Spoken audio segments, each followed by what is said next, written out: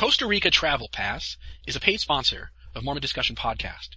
Costa Rica Travel Pass helps families enjoy Costa Rica flexibly, independently, and affordably. A family of 4 can enjoy a week in Costa Rica for under $1,200 plus airfare.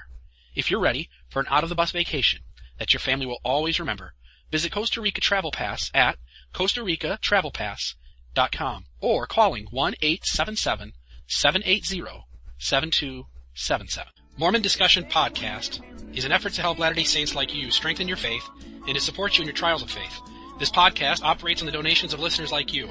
To help this podcast, please consider making a donation at mormondiscussion.podbean.com. On the right-hand side, about halfway down. Thank you.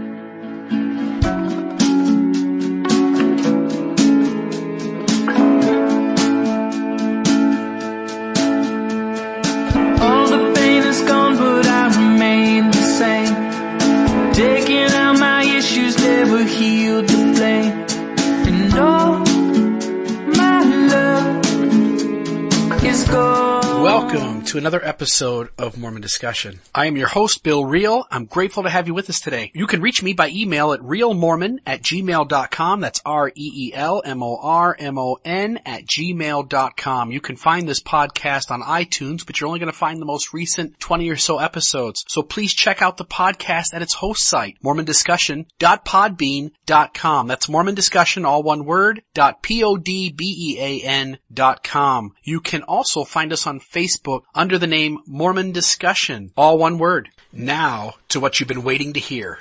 Last week we talked about the 3 new articles on LDS.org. And this week I want to talk about race in the priesthood, the ban. It's being put into place. It's being rescinded. The commentary on the reasons why, since, tying that into the new article from the church, and perhaps finishing by having a conversation about policy versus doctrine and why doctrine is not always doctrine. Let us start this conversation in the beginning by understanding that when the church was restored, Brother Joseph had given priesthood to men of African descent. And it seems like he was very inclusive of blacks in the church and their participation in the gospel. Sometime around 1852, from the article on LDS.org, it is insinuated that Brigham Young put into place the ban without the church, how can I say it, within the present day, without the church acknowledging whether that came from God or was a policy by just Brigham Young. That we don't know. But we know the ban was put into place around 1852 by President Brigham Young, second prophet of the church. We also know that over the course of time, that different theories were put into place. Some theories spoke of those of African descent as having the mark of Cain. Other theories talked about those of color being less valiant in the pre-existence. And so there's these theories that were out there. Now, we sometimes want to talk about them as if they were just looked at as theories, even in the early history of the church. But that's not the case. And I'm not trying to stir the pot, but I want us to really know this issue. And I think it's one that I, anyway, find very interesting, and I think its implications are far-reaching. There was a man by the name of Dr. Lowry Nelson. I've got his name backwards. Dr. Lowry Nelson, member of the church, very passionate about the gospel.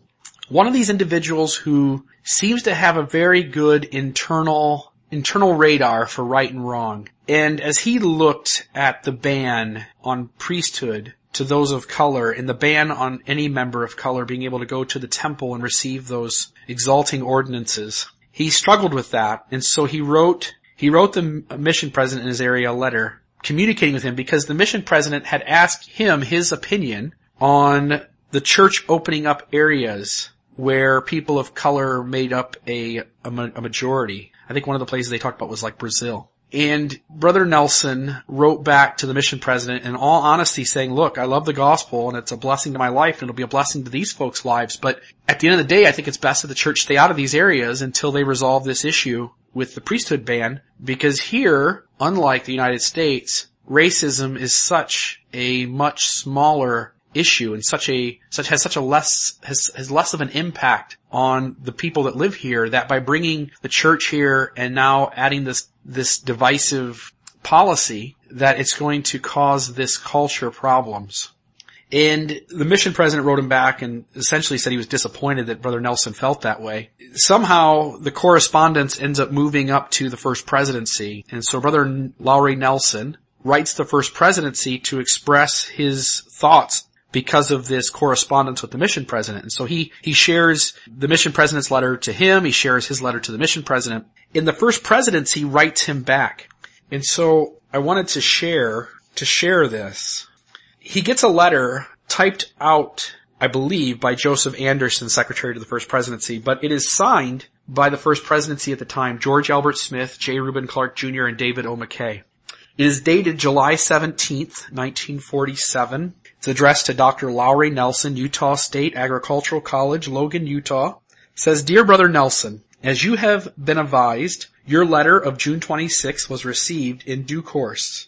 And likewise, we now have a copy of your letter to President Meeks, and he was the mission president. We have carefully considered their contents and are glad to advise you as follows. We make this initial remark. The social side of the restored gospel is only an incident of it. It is not the end thereof. The basic element of your ideas and concepts seems to be that all God's children stand in equal positions before Him in all things. Your knowledge of the gospel will indicate to you that this is contrary to the very fundamentals of God's dealings with Israel, dating from the time of His promise to Abraham regarding Abraham's seed and their position vis-a-vis God Himself.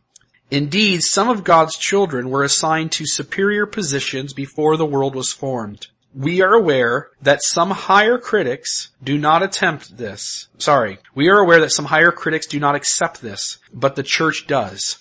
Your position seems to lose sight of the revelations of the Lord touching the preexistence of our spirits, the rebellion in heaven, and the doctrine that our birth into this life and the advantages under which we may be born have a relationship in the life here too. From the days of the prophet Joseph Smith even until now, it has been the doctrine of the church, never questioned by any of the church leaders, that the Negroes are not entitled to the full blessings of the gospel. Furthermore, your ideas as we understand them appear to contemplate the intermarriage of the Negro and white races, a concept which has heretofore been most repugnant to most normal-minded people from the ancient patriarchs till now. God's rule for Israel, His chosen people, has been endogamous. I don't know this word. Endogamous. Modern Israel has been similarly directed. We are not unmindful of the fact that there is a growing tendency, particularly among some educators, as it manifests itself in this area, toward the breaking down of race barriers in the matter of intermarriage between whites and blacks. But it does not have the sanction of the church and is contrary to church doctrine. And so, as we kind of work our way through this issue, I simply want it to be clear, and I get it. I have no problem with leaders being being fallible and making mistakes. I've got no problem with those who've gone before thinking something was right in the eyes of God and being mistaken. That doesn't hurt my testimony. But I want to be clear on this point that at least at this moment in time, that the First Presidency and the church at large believed this, both the doctrine that and I'll just read it here to be sure I say it right, that the Negroes are not entitled to the full blessings of the gospel, that is doctrine. And that it is also,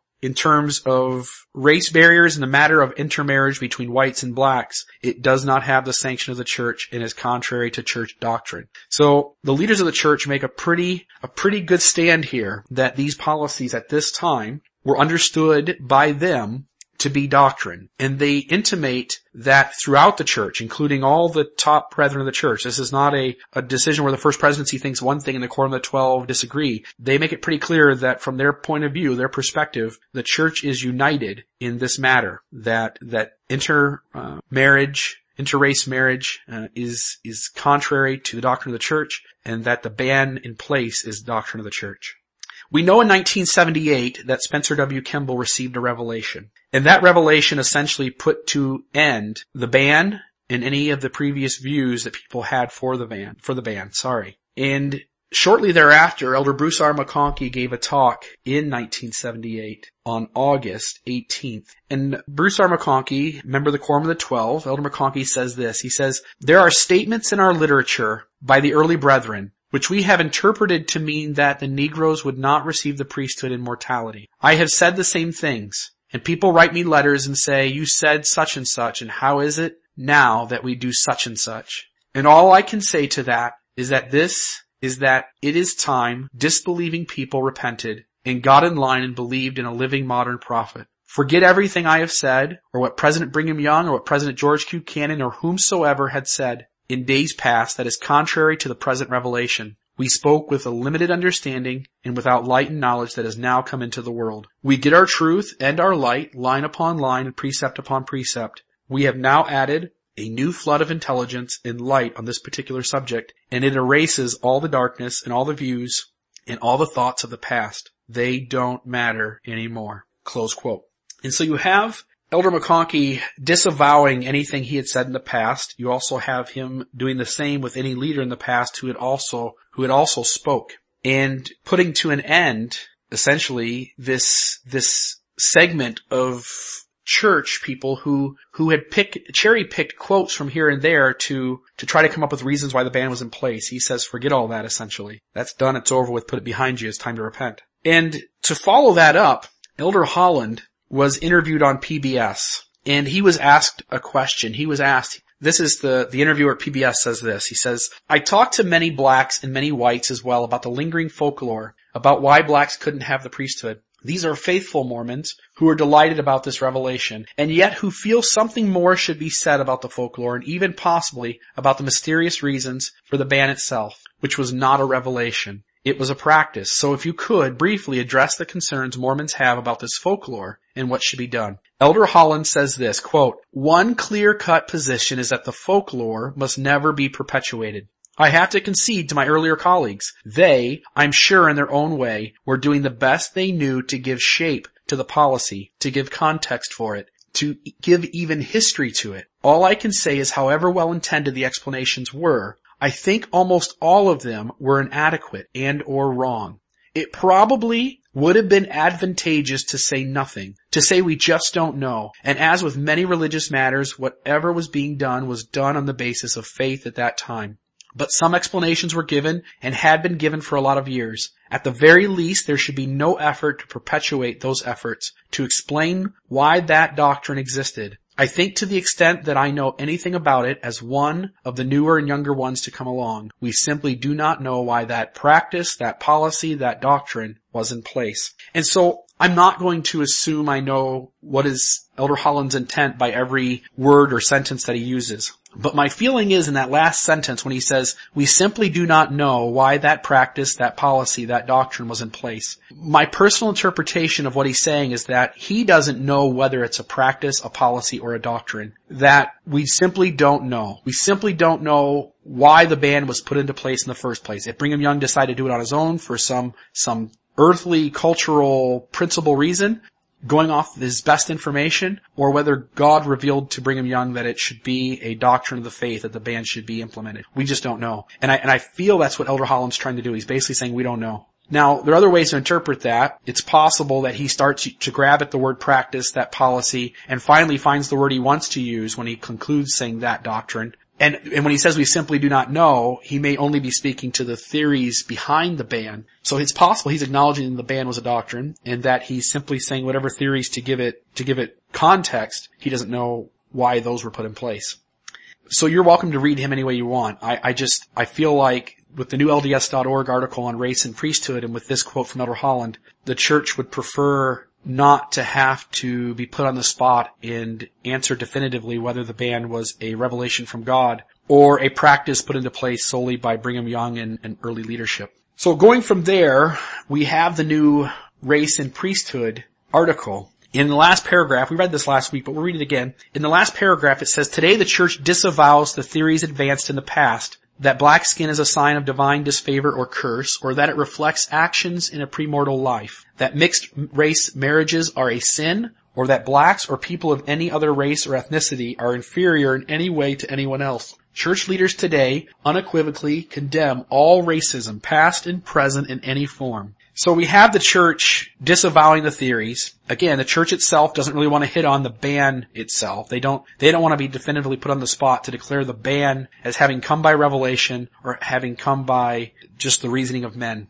And so I'm not going to delve into that either. I'll just leave it be. But what I struggle with is this idea of policy versus doctrine. We recognize that the brethren of the church unitedly felt like the ban was doctrine and that intermarriage between races was doctrine. And trying to add on top of that, you have Elder Anderson's talk in one of the recent conferences where he says a few question their faith when they find a statement made by a church leader decades ago that seems incongruent with our doctrine. There is an important principle that governs the doctrine of the church. The doctrine is taught by all 15 members of the First Presidency and the Quorum of the 12. It is not hidden in an obscure paragraph of one talk. True principles are taught frequently by many. Our doctrine is not difficult to find. Now, I'm not trying to throw Elder Anderson under the bus. I really am not. And I want to share just some thoughts here because doctrine versus policy versus practice, it's a difficult thing to get at. Number one, it's definitions. If you were to ask 100 Latter-day Saints to define doctrine, it would be defined different ways. Some might define doctrine as simply the teachings of the church. Me personally, when I hear the word doctrine, my definition is absolute truth that is revealed from God. Now, I grant that truth might change. In other words, God might decide from time to time to implement a practice like polygamy. And then at another time, he might rescind that practice. But that both directives came from God. He was in approval of both. And as they were being practiced under his sanction, they were true. What I struggle with is when we call something doctrine and it doesn't come from God and it's not his truth. And there is a eagerness on behalf of us as church members to want to have, again, lines drawn in the sand on everything. And so sometimes we overstate the case. Rather than sit back and simply say, I don't know, we're the true church, right? We should have answers for everything. We should be able to put everything in its context. And so sometimes there's this eagerness to overstate the case and to apply theories or personal reasoning and opinions to behaviors and then to label them as doctrine. And so when we look at the First Presidency in 1947, they're essentially doing everything that Elder Anderson is talking about here. Let me read this again. There is an important principle that governs the doctrine of the church. The doctrine of the church is taught by all 15 members of the First Presidency and the Quorum of the 12. In Brother Lowry Nelson's letter, is it intimated that all 15 members of the First Presidency and the Quorum of the 12 believe the ban to be doctrine? Yes. It says next, it is not hidden in an obscure paragraph of one talk. True principles are taught frequently and by many. Was the ban taught frequently by many? Yes, it was. He finishes by saying our doctrine is not hard to find. Now, what the brethren today have done in this article on race and priesthood is they have backed away from wanting to be definitive on calling the ban doctrine. And you see from Elder Holland's words, and again, my interpretation of them, that he is hesitant to label the ban as a policy, a practice, or a doctrine. That he, in essence, is trying to back away from having to be put on the spot and to call the ban simply a policy that was wrong and to still leave the door open for it to have been a revealed doctrine. So even Elder Anderson's definition of how we come to doctrine, based on my understanding and my interpretation and the intended meaning I see in these words, his definition doesn't work. And he finishes by saying our doctrine is not difficult to find. And I completely disagree. I think Mormon doctrine is super difficult to nail to a wall. It is like Jell-O, trying to nail Jell-O to a wall. It is almost impossible. Now, I hope that we can come to some agreement. One of the scriptures in the church that I absolutely love is 2 Nephi chapter 31. And in chapter 31, the whole chapter is beautiful. Chapter 31 talks at great length about the first principles and ordinances of the gospel. It talks about faith. It talks about repentance. It talks about being baptized and then getting the gift of the Holy Ghost. It speaks about enduring to the end and pressing forward with steadfastness. While it doesn't speak directly, it hints at grace. relying wholly upon his merits, of him who is mighty to save. So we realize that 2 Nephi 31 contains the bare basics of the gospel of Jesus Christ. And I'll just tell you how I apply this subject. What I do is this. For me, doctrine is truth, revealed of God, that I can bank on, count on, am certain of.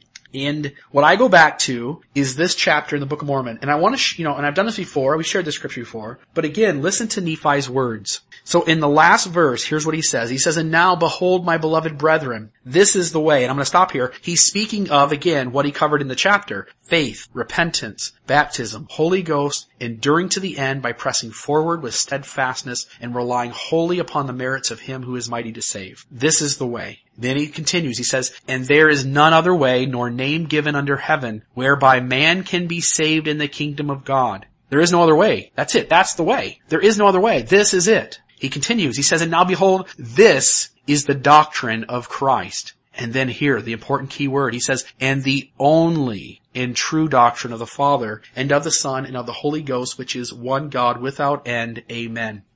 I get it. We have so many little tangents in Mormonism. And some of them are true, and some of them are speculation and opinion. But I think Heavenly Father here is trying to, and I think Nephi at least, is trying to put us into this mindset of just focus on the basics. The basics. This is the doctrine. This is the absolute truths that do not change, that do not get adjusted. Has tithing always been a commandment to every single person on the earth? I don't know. Tithing, has it always been a tenth? I don't know. Has it always been 10% of all your income? Has it always been 10? I don't know. I think there's way more flexibility there than some of us give credit to. The word of wisdom. Has everybody had the word of wisdom as a commandment? Nope, they haven't. Has the word of wisdom always been interpreted or understood the same way, or has it been revealed in segments and in bits and pieces and line upon line? Yep. Is it an everlasting truth? Nope, it's not. If it was, Jesus wouldn't have drank wine. And don't tell me it was grape juice. That's baloney. The fact is, the doctrine, the pure doctrine, the only and true doctrine that can be trusted, that is everlasting, are the first principles and ordinances of the gospel. Now, I am not saying you throw out the rest. Again, many of those other tangents of the gospel are absolute truth. To back this up, there, in the teachings of the prophet Joseph Smith, and this was a book put together by Joseph Fielding Smith in 1938. Prophet Joseph Smith said this. He said, "The fundamental principles of our religion are the testimony of the apostles and prophets concerning Jesus Christ." And not just anything about Jesus Christ. They're specific here. He says that he died, was buried, and rose again on the third day, ascended into heaven. And then he says, "And all other things which pertain to our religion are only appendages to it." Think about that for a moment. And then maybe to go on. 2 Nephi chapter 11 verse 5. "Of all the things in that glorious ministry," this is a conversation, "of all the things in the glorious ministry, why did the prophet Joseph Smith use the testimony of the Savior's death, burial, and resurrection as the fundamental principles of our religion, saying that all other things are only appendages to it? The answer is found in the fact the Savior's resurrection is central to what the prophets have called the great and eternal plan of deliverance from death." And that's the 2 Nephi 11:5. If we recognize that the gospel is Jesus Christ, his life, his death, his resurrection, the atonement, the plan God put in place by exercising faith, repenting, getting baptized, getting the gift of the Holy Ghost, enduring to the end by repenting, by pressing forward with steadfastness, getting up, dusting yourselves off, rolling up your sleeves and going at it again, and by relying wholly, completely, entirely upon him whose merits are mighty to save. If we grasp doctrine in that really small way and recognize that all the other things are appendages to the gospel, it may help us lighten up on having this need within us to define doctrine definitively, to have every true principle laid out and every false one thrown away. And while we certainly should make that effort to do that, it should not eat us up inside, which it does for me. I grow so frustrated with the nonsense around me. But I hope, as I've kind of thought about this lesson, I hope that those of you out there who are a lot like me, that you'll be able to kind of let it go a little bit and just focus on the pure gospel of Jesus Christ. I bear witness that if you do that, if you focus on the first principles and ordinances of the gospel, and I'll add one more thing. In the doctrine of Christ, I also add temple ordinances. And people will say, well, where do you get that from? How do you add temple ordinances? the other ordinances of the gospel that are outside of baptism and confirmation? Well, we talked about 2 Nephi 31, but if you turn to the next chapter, chapter 32, Nephi seems to have woken up the next day and had an epiphany. And so rather than saying this is the only and true doctrine of the Father, and this is the only way, in the next chapter in verse 6, he adds an additional allowance. He says, behold, this is the doctrine of Christ, and there will be no more doctrine given until after he shall manifest himself unto you in the flesh. And when he shall manifest himself unto you in the flesh, the things which he shall say unto you ye shall observe to do. And so with that scripture, I also add other ordinances of the gospel, other requirements. And I don't leave room for this to include the word of wisdom and all these other things. Those are appendages to the gospel. But I see the saving ordinances as additional covenants that allow us to yoke with Christ and to rely wholly upon him. When we do those things, brothers and sisters, when we focus on the pure doctrine of Christ, there is plenty of room for spiritual experiences and spiritual growth. There is plenty of room to be both justified and sanctified. I bear witness that our Heavenly Father loves us, that Jesus is the Christ, that if we can feel the spirit of the gospel of Jesus Christ and just set all the tangents aside sometimes, that our strength will be in abundance because I can do all things through Christ who strengthens me.